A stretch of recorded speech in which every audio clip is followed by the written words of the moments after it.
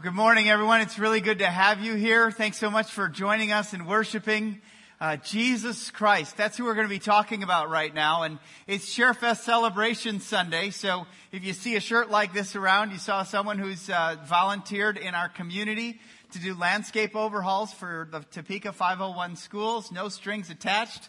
We did that last week. We had over 1,200 people show up from 20 different churches in the Topeka area to share the love of Jesus. And we're going to show a video at the end of this service, so stay tuned for that. We're glad you're here, and I'd invite you to open up into Ephesians chapter 3, beginning with verse 14, as we continue our series entitled United in Christ. We've been united, as we looked at last week, into a mission of God to share His truth and love with everyone in this world. It's a mission that proclaims the message, and here's the message. God wants to save you.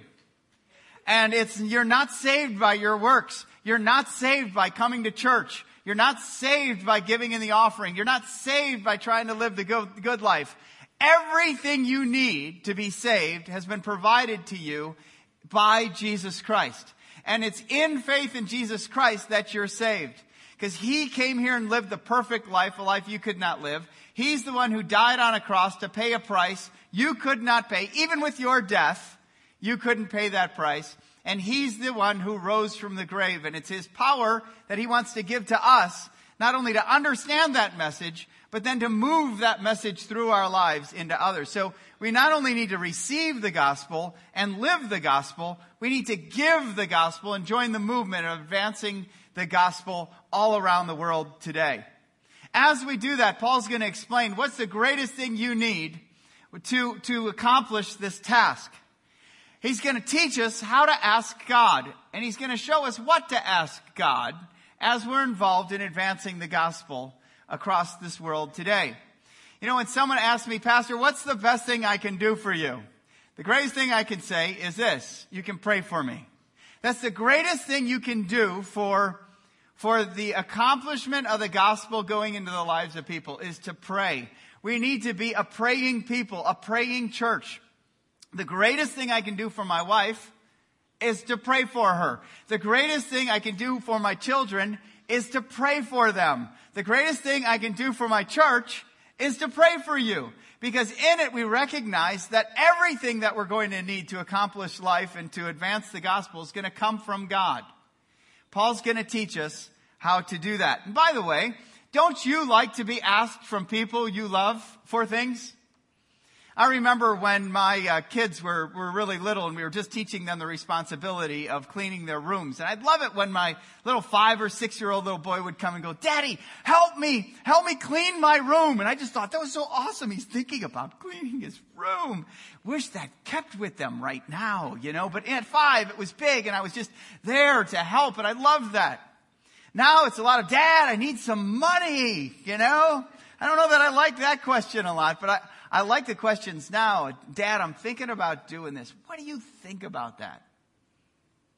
Dad, I have a friend and I don't know what to do in this. Would you give me some wisdom with what I could say to that friend to encourage them? I love those types of requests. And God loves us to ask. He loves us to ask. So Paul developed the pattern in his life to pray boldly, to ask boldly from God. Not to just go around and, help me have a good day, help the weather to be good so the soccer game isn't canceled. No, it's bold prayers of faith that advance God's purposes in the world today. And he aligned himself with God, joined this mission, and joined this movement of Christ followers across the world, and prayed boldly. We need to be that, and Paul's going to teach us how to do that this morning. So let's look at Ephesians chapter 3, verse 14. He says this: For this reason I bow my knees before the Father, from whom every family in heaven and on earth is named, that according to the riches of His glory He may grant you to be strengthened with power in your inner being, through His Spirit in your inner being. Let's just pause there, because he's going to show us why do we ask in the first place. Why would we ask of things from God? And he's going to say two things. Number one, we're united to a relationship with God. and each other through Jesus Christ. We have a relationship with God. Paul says here, I bow my knees before the Father. He refers to God as Father. That's a relationship. 42 times in Paul's 13 letters, he mentions the name of God as Father. And 8 of them in Ephesians. He's uniting us to a relationship, not a religion, a relationship with God, who is a loving Father, who is working out his plan that even began before the foundation of the world to unite all things in him. And so we need to not be detached from our Father, our Heavenly Father. We need to be engaged, that we're united in Christ to each other also, not just to our Father. Since we're all children of God the Father through Jesus Christ, we now have a blood relationship. It was his blood that joins us together. We're related. You're now, if you believe in Christ, my brother or my sister. We're related. And because we're part of the same family, we all serve the same Father. But it's not just God's relationship for us that we ask. It's also God's resources. His relationship and his resources that he offers to us. Here Paul says that it's according to the riches of his glory, that he grants you to be strengthened with power through his Spirit in your inner being. That's the target of our lives, that God always targets before the externals. He targets the internal, our hearts. It's the renovation, the restoration of our hearts that God is most interested in our lives. And so we can be very consumed with external appearances. We can be very consumed with what we have and material possessions. God is first and foremost concerned about the condition of your heart. Many Christians pray for a car or for their house or for a position or for an income or for something for their kids, and they ignore over and over the condition of their hearts. That's the first thing. That's the most important. And by the way, that's the most important part of who you are, your spiritual being. It's your spiritual life that's the single most important part of who you are, because it will last forever. Look at me. Look at me.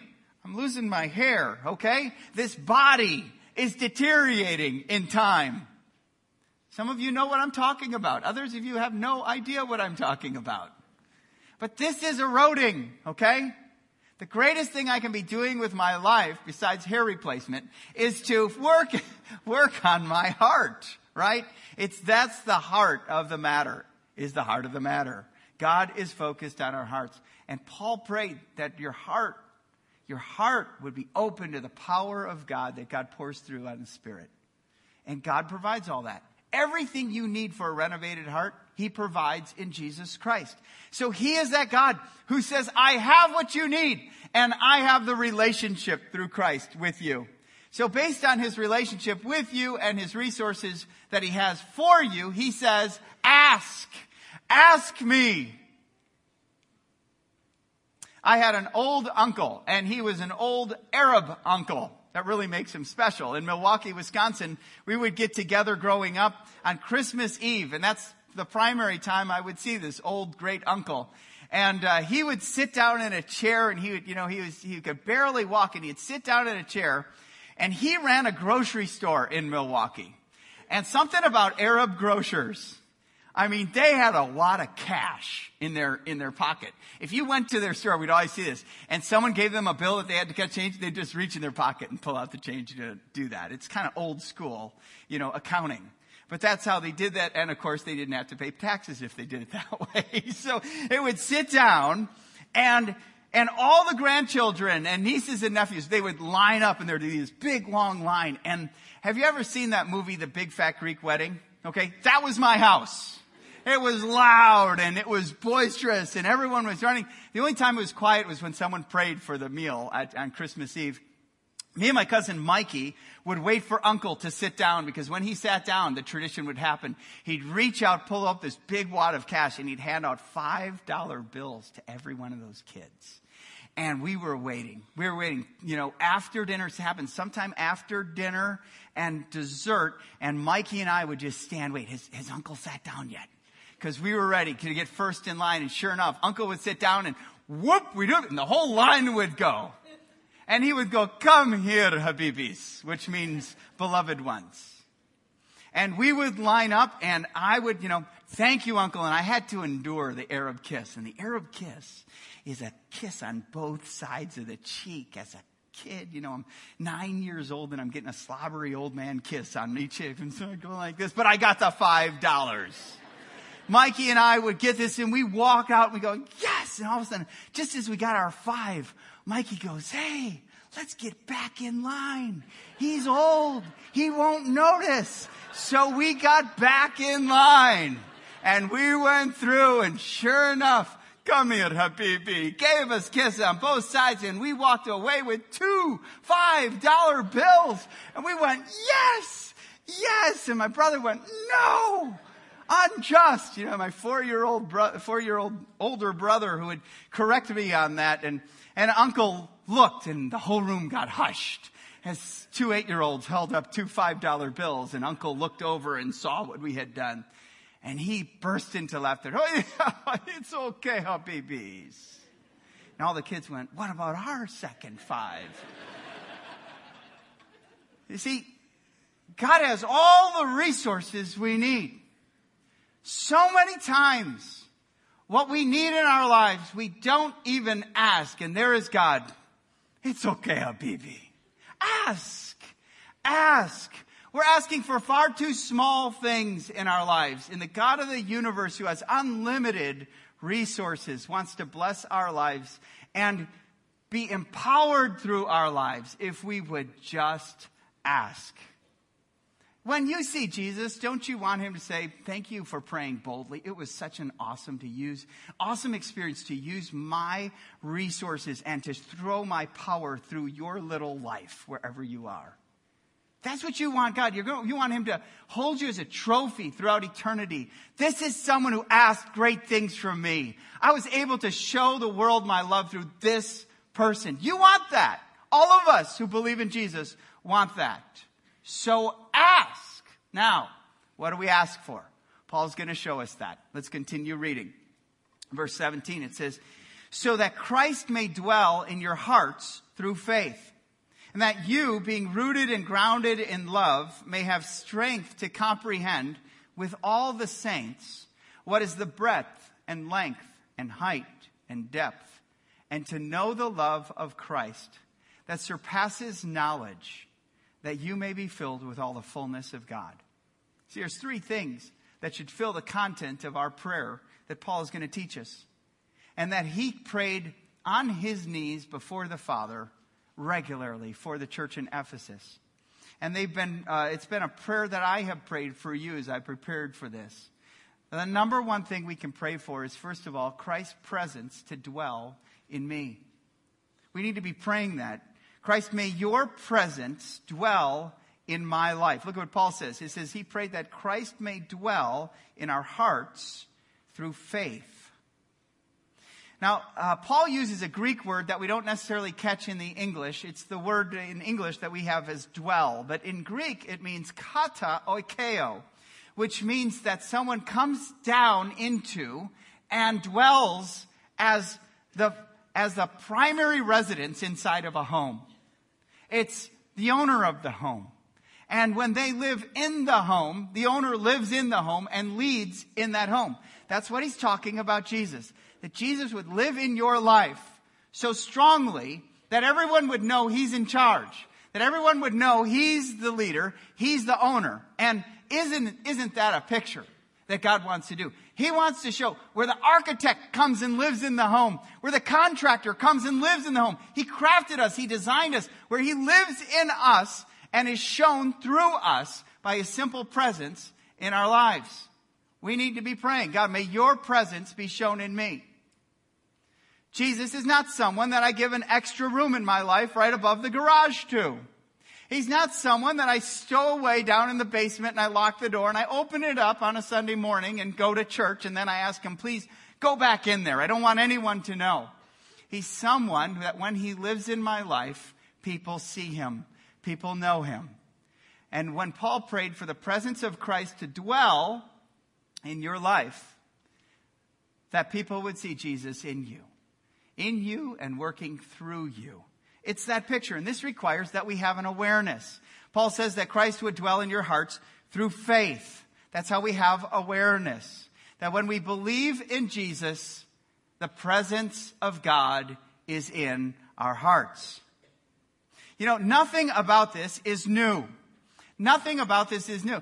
In the Garden of Eden, God created man and woman to live with him in that garden so that God would dwell with them.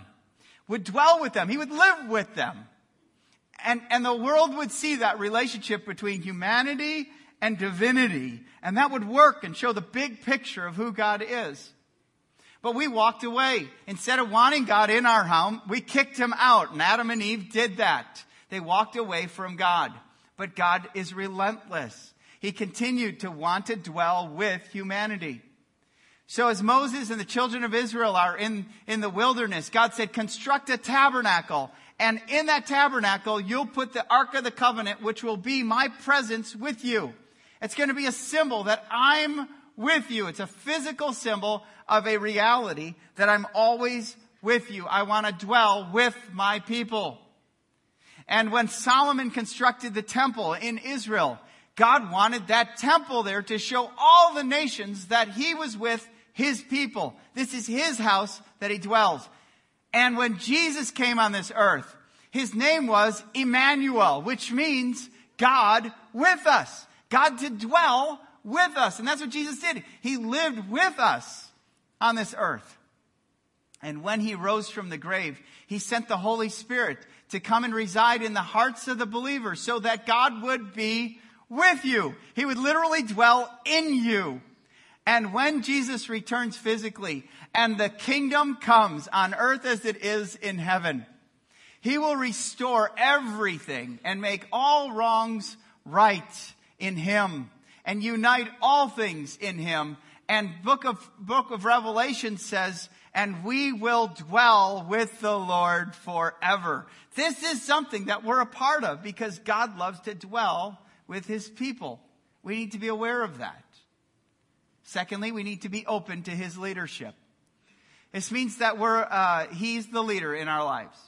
He's not someone that we keep hung on the wall as a little thing of this is who I am, but no, this is whose I am. I'm his. And he leads my life. And he's the ruler of my home, my life, my thoughts, my attitudes, my actions, my words. Jesus, his presence is going to be revealed through me. I'm open to him leading. So let me just ask you, what kind of review would you get right now if God was reviewing his stay in your life? You know how you stay at a hotel or you're looking at a hotel and you check out the reviews first? And you hear, boy, there was a smell coming from my room and I had no idea, but I didn't like this place.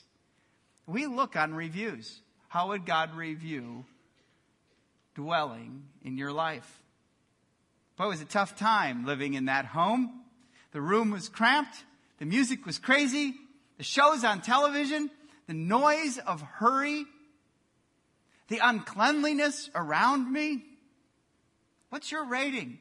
What would God say about dwelling in your home, in your life? We need to be open to his leadership. And then when we're open to his leadership, we need to trust that what he's going to do in our homes, what he's going to do in our lives is worth it. We trust him, giving him full reign in our lives. Lord, dwell in me. If you're a parent right now, pray that for your child right now. Just as you think of them, just in this time, let's pause. Lord, may your presence dwell richly in my children.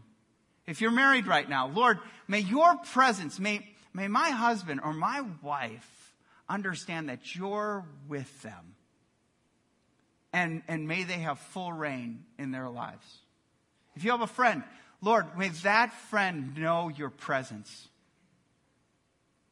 Pray the presence of Christ that he might dwell in the lives of the people around us. Secondly, Paul asks that God's love would thrive in me. Not only that God's presence would dwell in me, but God's love would thrive in me. Look at how he says this. He says that you, being rooted and grounded in love. may have strength to comprehend with all the saints what is the breadth and length and height and depth, and to know the love of Christ that surpasses knowledge. You see, when Christ is dwelling in us, and he's free to dwell in us, guess what our house becomes? Guess what our lives become? They become more about love. They become more about God's love. When he's leading, I'm going to become more like him. I'm going to see his love. And Paul is saying, I pray that you would understand this concept. I pray that you would comprehend it, that you would know it, that it would overflow. He says, I pray that you would be rooted like a tree, and you would be getting your strength and support from the love of God. That you would be grounded like a building, that it would be built on a firm foundation which isn't easily shook, and it endures through all the trials and all the circumstances. But that greatest exclamation point of your life would be love. That people would see it, that God would be reflected in it by how you love, because the power of God's love is the power to defeat sin in our lives. The power to defeat sin in your life came because God is loving. If he were not loving, we'd all be judged and we'd face his wrath eternally. But because he's loving, I don't know why, don't ask me, I don't know. But because he's loving, we have salvation. It's the power to save in our lives. But it's also the power to set us free from sin. Is this love relationship you have with God. Now, I've been going to church since I can remember. And I've been a part of a lot of different churches. But there was a time I was a part of a church that basically said, be good. God is good, be good. Don't do bad. See you next week. And it was the basis of that was more on legalism, excuse me, where my whole focus was don't mess up. Because I had a view of God that he was out there up in heaven going, okay, Hishma messes up.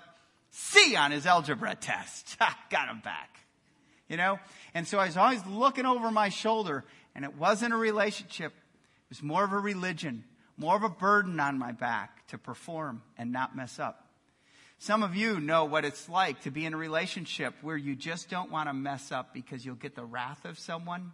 You'll tick them off, and they're an angry person. You have to deal with the burden of that angry person around you. You know what I'm talking about.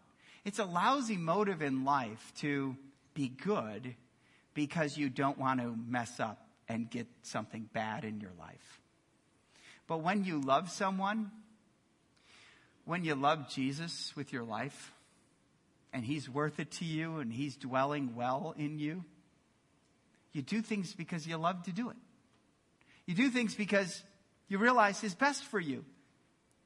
And it's so much better in the Christian life not to just try to manage sin, but to allow the movement of God's love to go through our lives. It's the power to defeat sin. It's also power to transform life. It transformed not only my life, but people around me. I look at this and it really changes the way I view everything since I see God's love in my life. Everything and everyone. See, God loves me and he gives me commands and he calls me to a life that's life-giving, not destructive. Will it always be easy? No. But it's always been worth it when I've followed him.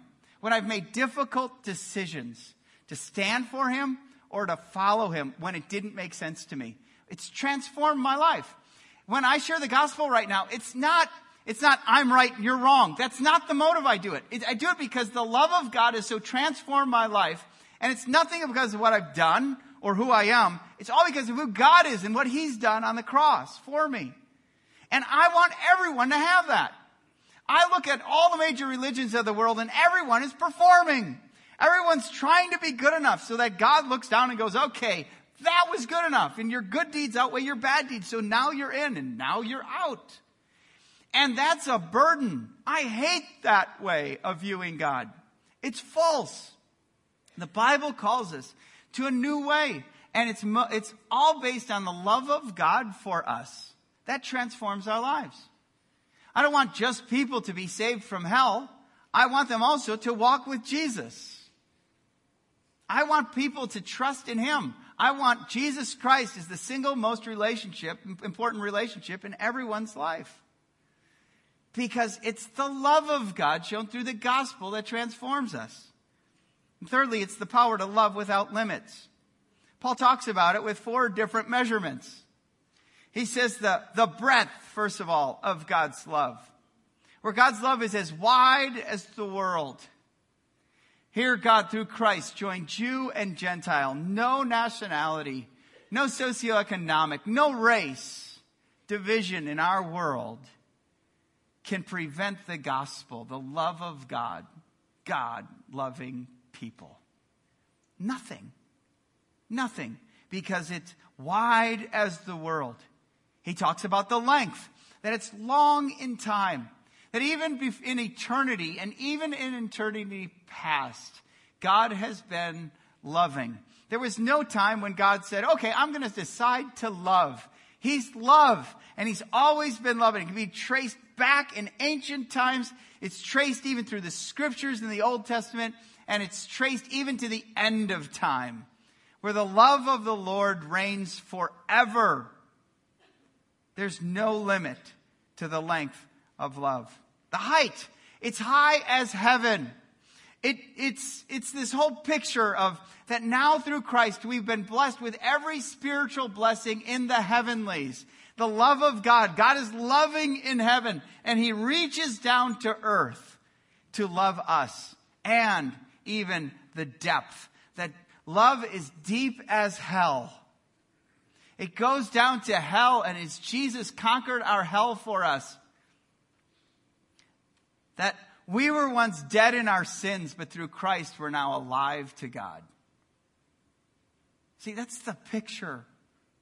Wide is the world, long as eternity, high as heaven, deep as hell. The love of God knows no limit. So, don't limit it. Don't limit it. How much of God's love do you want?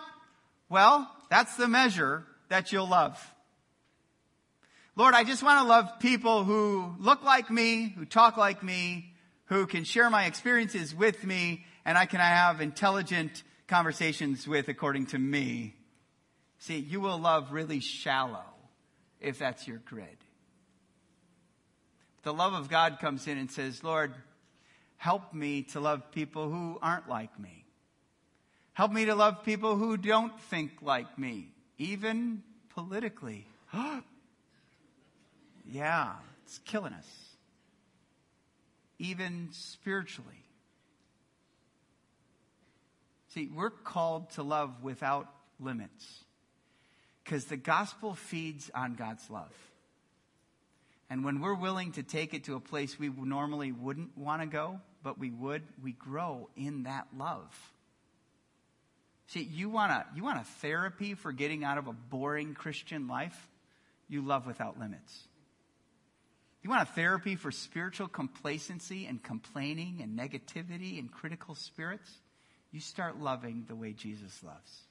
And what you will find is this last thing. You will see God fill you with more love. Look what Paul says. He says that we would all be filled with the fullness of God. We pray then not only for God's presence to dwell in me and His love to thrive in me, but His character to fill me. Each one of these involves the Trinity. We have Christ's presence to dwell in us.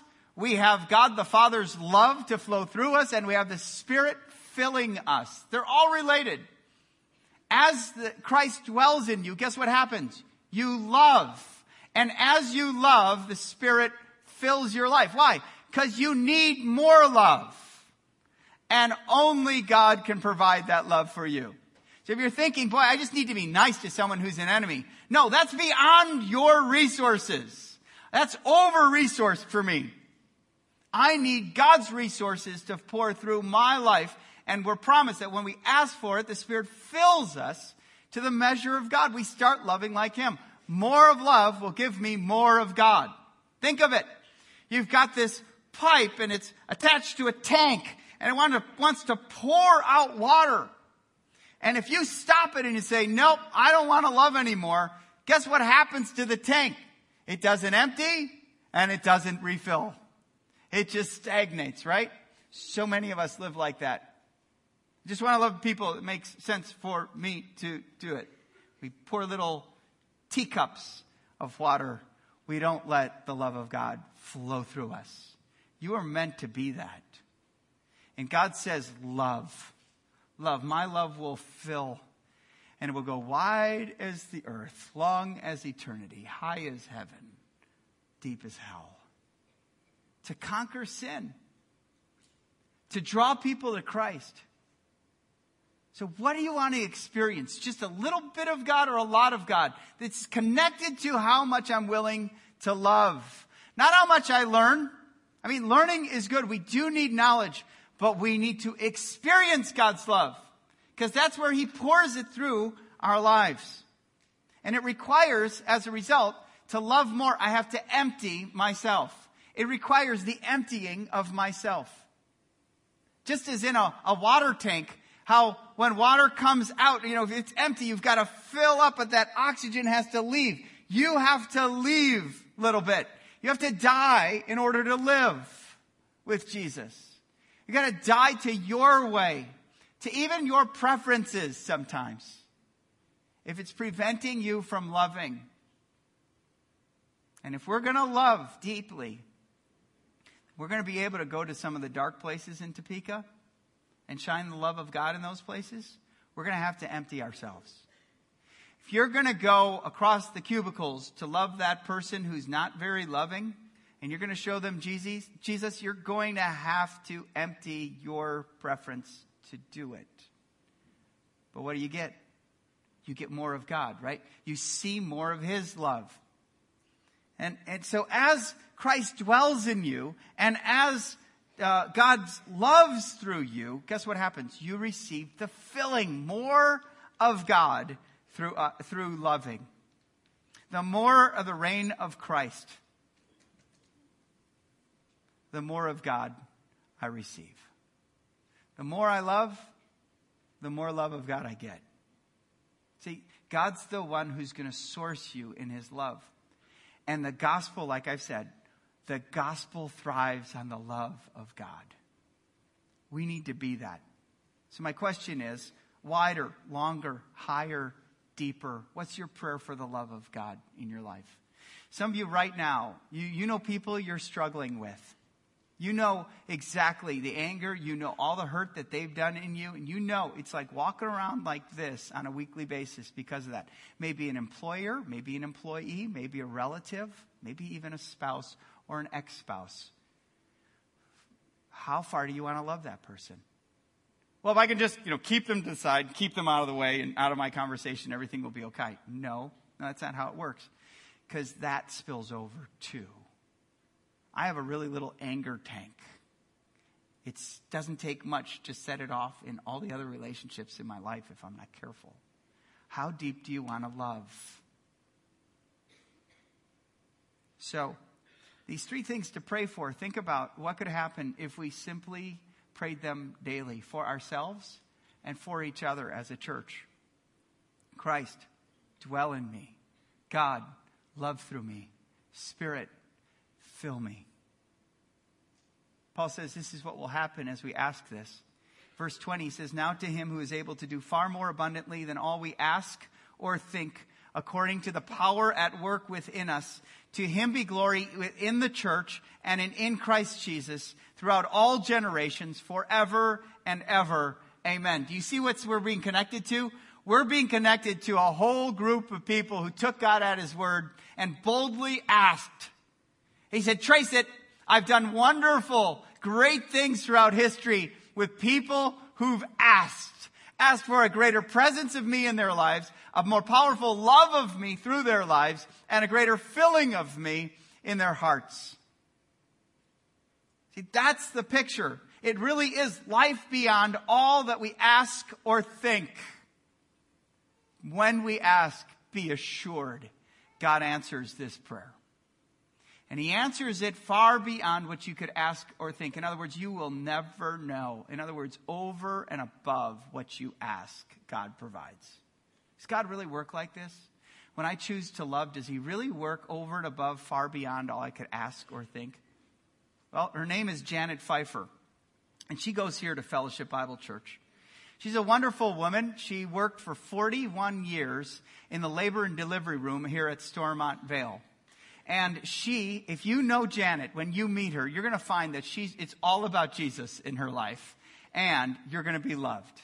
And that's what she did in her job. She loved women who were giving birth to children for 41 years.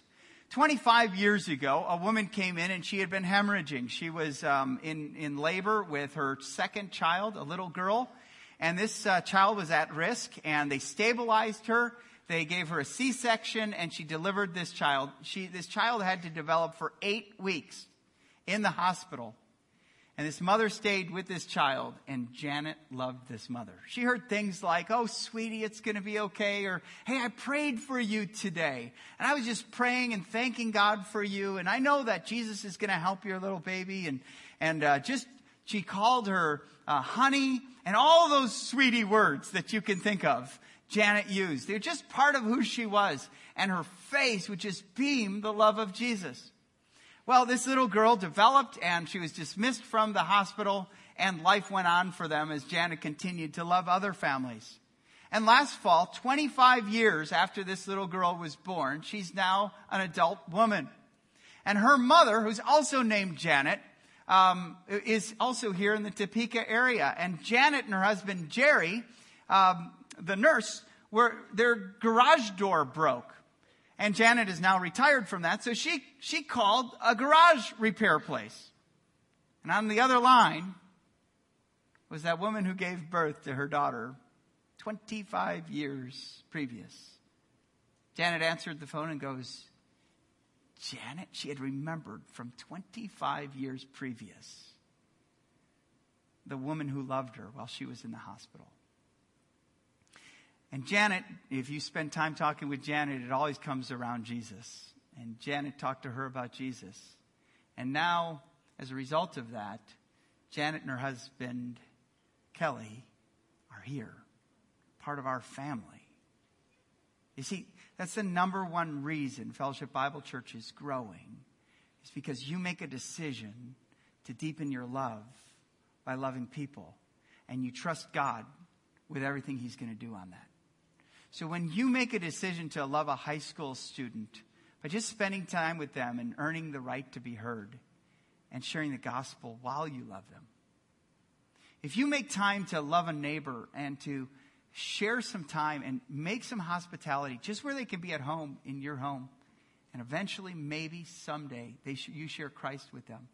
If you at your work and you work with people in crisis can just love people with the love of Jesus, you have no idea what God is going to do with that. And we could just talk about all the stories in our lives. In every service, I'm looking around, I see people who are here because Janet Pfeiffer loved people. What's going to be your legacy with the love of God? Well, it has to be intentional, doesn't it? We have to be praying. The presence of Christ to dwell in me. The love of God to thrive in me. And the Spirit of God to fill me. Beyond all that we could ask or think. Let's pray.